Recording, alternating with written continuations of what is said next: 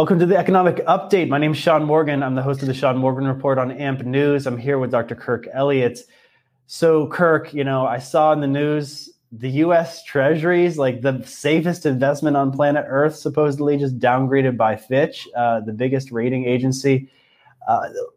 Warren Buffett's buying Treasuries despite that. I mean, so is this just a matter of perception? What do you think about this news? Well, I think it's actually really big. It's actually huge news. So when you think about it, the world's reserve currency, which is still the US dollar, has to have the best credit rating available.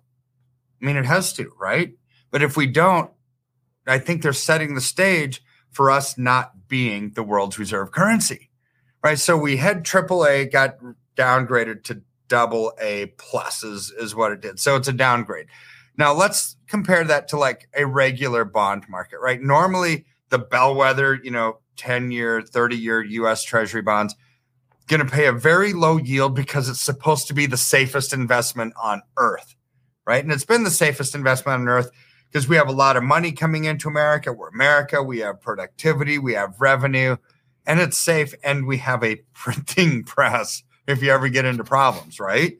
So now for if you had a junk bond, which is the opposite end of the spectrum, that you have to entice that investor with a higher yield, a higher rate of return, because they need a better return for the risk that they're taking, thinking, okay, I'm going to invest in this junk bond because who knows if the company's even going to be around 6 months from now. So while I'm doing it, I need a higher rate of return.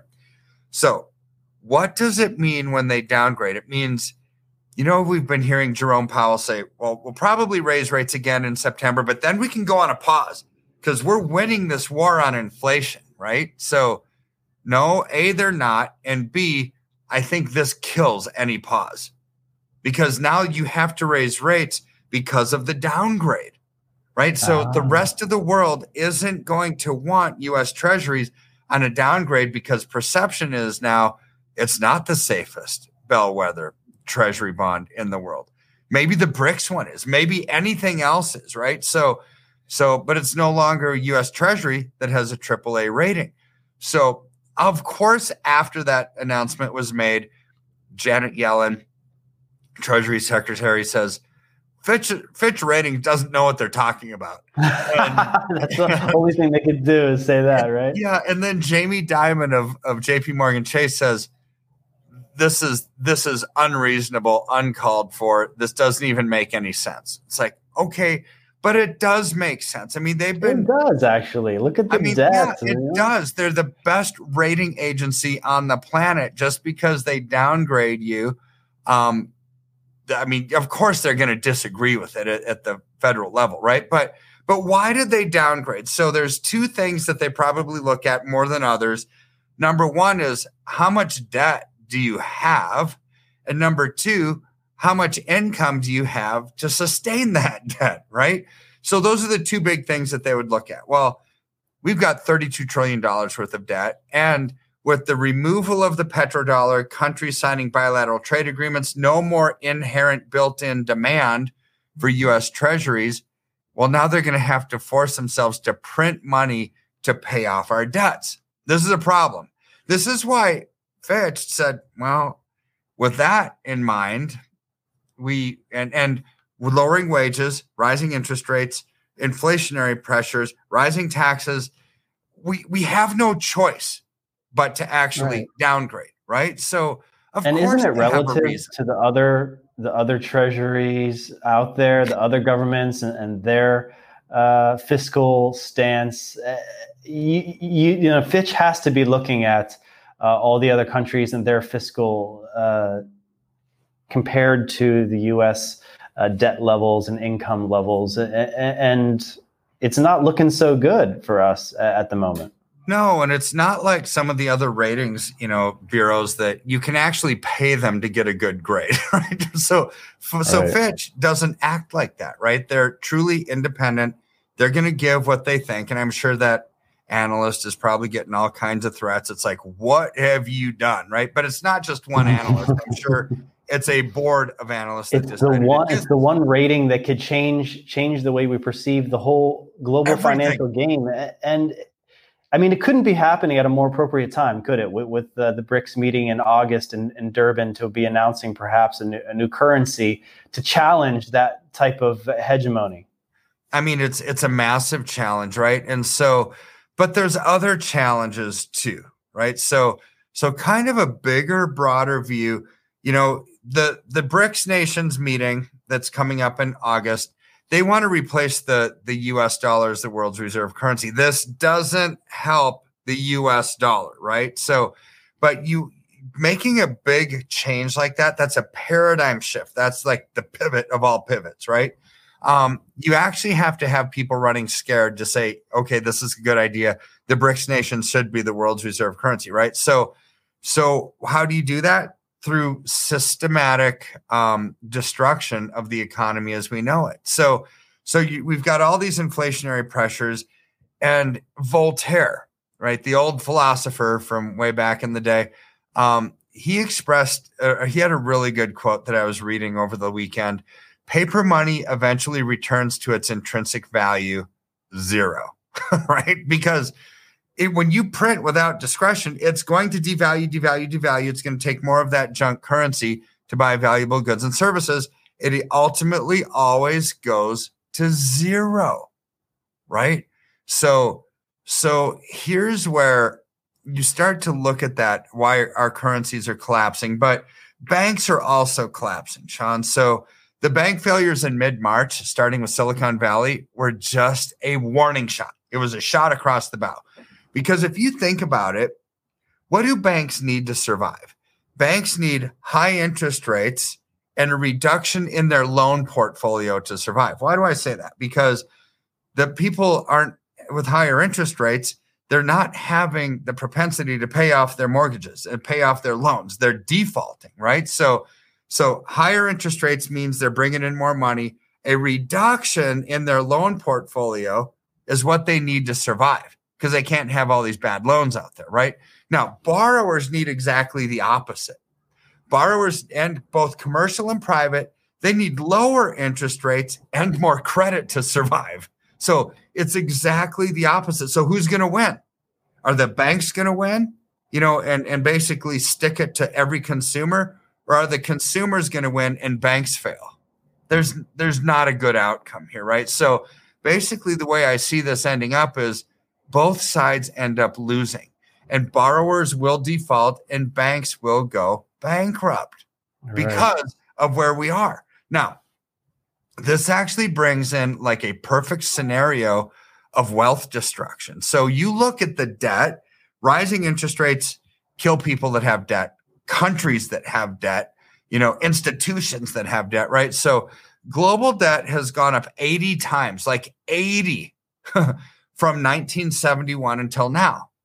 So what happened in 1971? The World Economic Forum became a thing, and it took us off the gold standard internationally. Boom. At that point, completely fiat. But and they also considered it the petrodollar. And that's one thing. I know maybe you were on a train of thought and you didn't finish it, but I just didn't want to forget this important news that just broke, is that Venezuela wants to join the BRICS. And they've got a whole bunch of oil under the ground. They might be too stupid to get it out of the ground with the dictatorship they have right now, but they've got a lot of oil. And so does Iran and Saudi Arabia and all these other countries that are with the BRICS. And so now we've got energy policy that could be controlled by the BRICS and not the U.S. Well, for sure. And so the petrodollar now becomes the petro brick, right? So there's zero demand for U.S. dollars moving forward. I mean, Venezuela is big. It might be the fourth largest oil producer in the world, right? But they're so backwards. But you just put some structure to that, and they've got a ton of oil reserves. So does Iran. So does all these other countries that are joining these BRICS consortium. So between 1971 and today, global debt went from 4 trillion to 325 trillion. Okay, that's big. That's an 80 times increase. But moving forward, if you were looking at it on a chart, it's almost like straight up, Sean. So between now and 2030, 7 years from now, global debt should surpass 3+ quadrillion. It's like Q.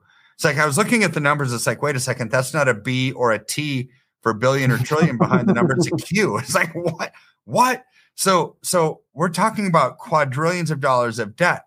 So when you have high interest rates and high inflation attached to that debt, you're going to have both sovereign and private defaults. Sovereign meaning countries are going to go bankrupt. Private defaults, banks, companies, and people, right? All of them. Yeah. So here's what happens. We're already seeing the signs. Turkey, Argentina, certain countries are struggling. Yeah. See, with over 100% inflation. And we saw a kind of a precursor, a foreshadowing of things to come in France recently, because what happens when you have high interest rates, high taxes, unsustainable debt? You've got countries that start to collapse. Well, France was seeing their pension system about to collapse. So what did they do? They brought in austerity measures, and they told so this is a socialist nation. People pay higher taxes in a socialist nation so they can be taken care of the rest of their life, right? So in France, when they said, hey, we run out of money, sorry, every one of you who have been paying higher taxes in our socialist country, you're now not going to be able to get your retirement benefits for a while. We're raising your retirement age. And so that's one austerity measure. The other one that governments take is they lower the benefits. So this is what I see coming in America: higher taxes, bail-ins, the failure of pension and social security system down the road because they've truly run out of money, right? And it's almost like a Ponzi scheme in the sense of you've got more people getting benefits than you have people paying into the system now. So there's going to be austerity measures. And Janet Yellen already said, too big to fail, no such thing anymore. Once the banks started failing, we're just not going to pay for it anymore. We're going to have the consumers. We're going to have the people who have deposits at these banks bail out their own banks. That's what a bail-in is. So ultimately, the difference between a bailout and a bail-in is not much different. We still end up paying for all of it, but it's who has the name on the bill.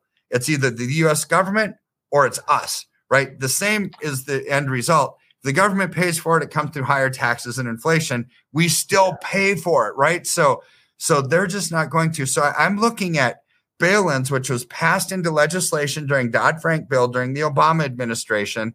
And I think we're going to see austerity measures moving forward as countries start to run out of money because of this debt and higher interest rates and higher inflationary pressure. So I don't see a light immediately at the end of this tunnel, but I do see a light at the end of the tunnel eventually.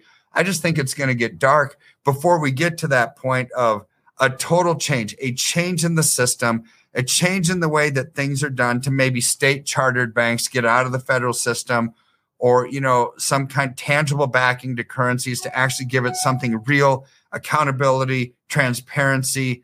All of that needs to be done for this system to change.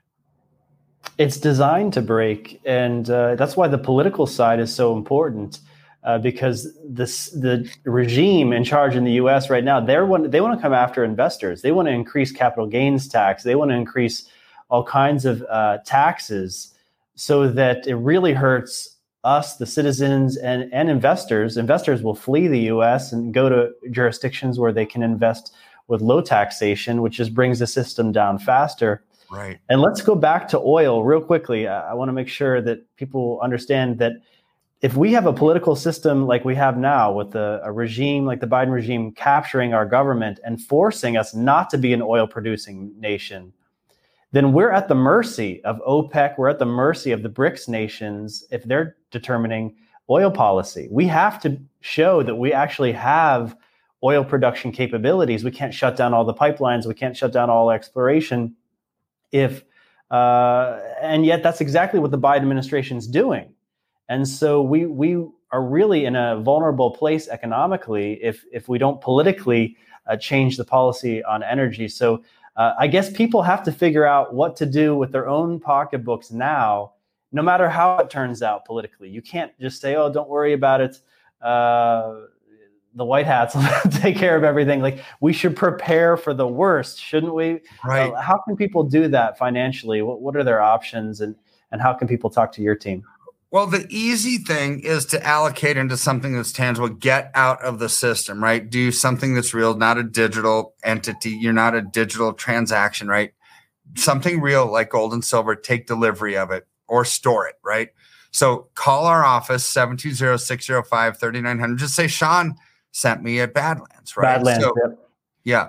So this is where we could, easy thing to do because it's something you can do right now. Now, politically, vote with your voice, right? Call your state legislator and say, hey, do what Texas is doing, do what Alaska is doing, and say, I'm just simply not going to vote for you unless you actually pass legislation for a state chartered bank to get out of the federal system, right? So that's down the road. That's something that we should always be working on, is maintaining our freedoms. But this one, it's simple. Just give our office a call, say Sean at Badlands sent me, or you can actually just go to the link that we have link in the description below.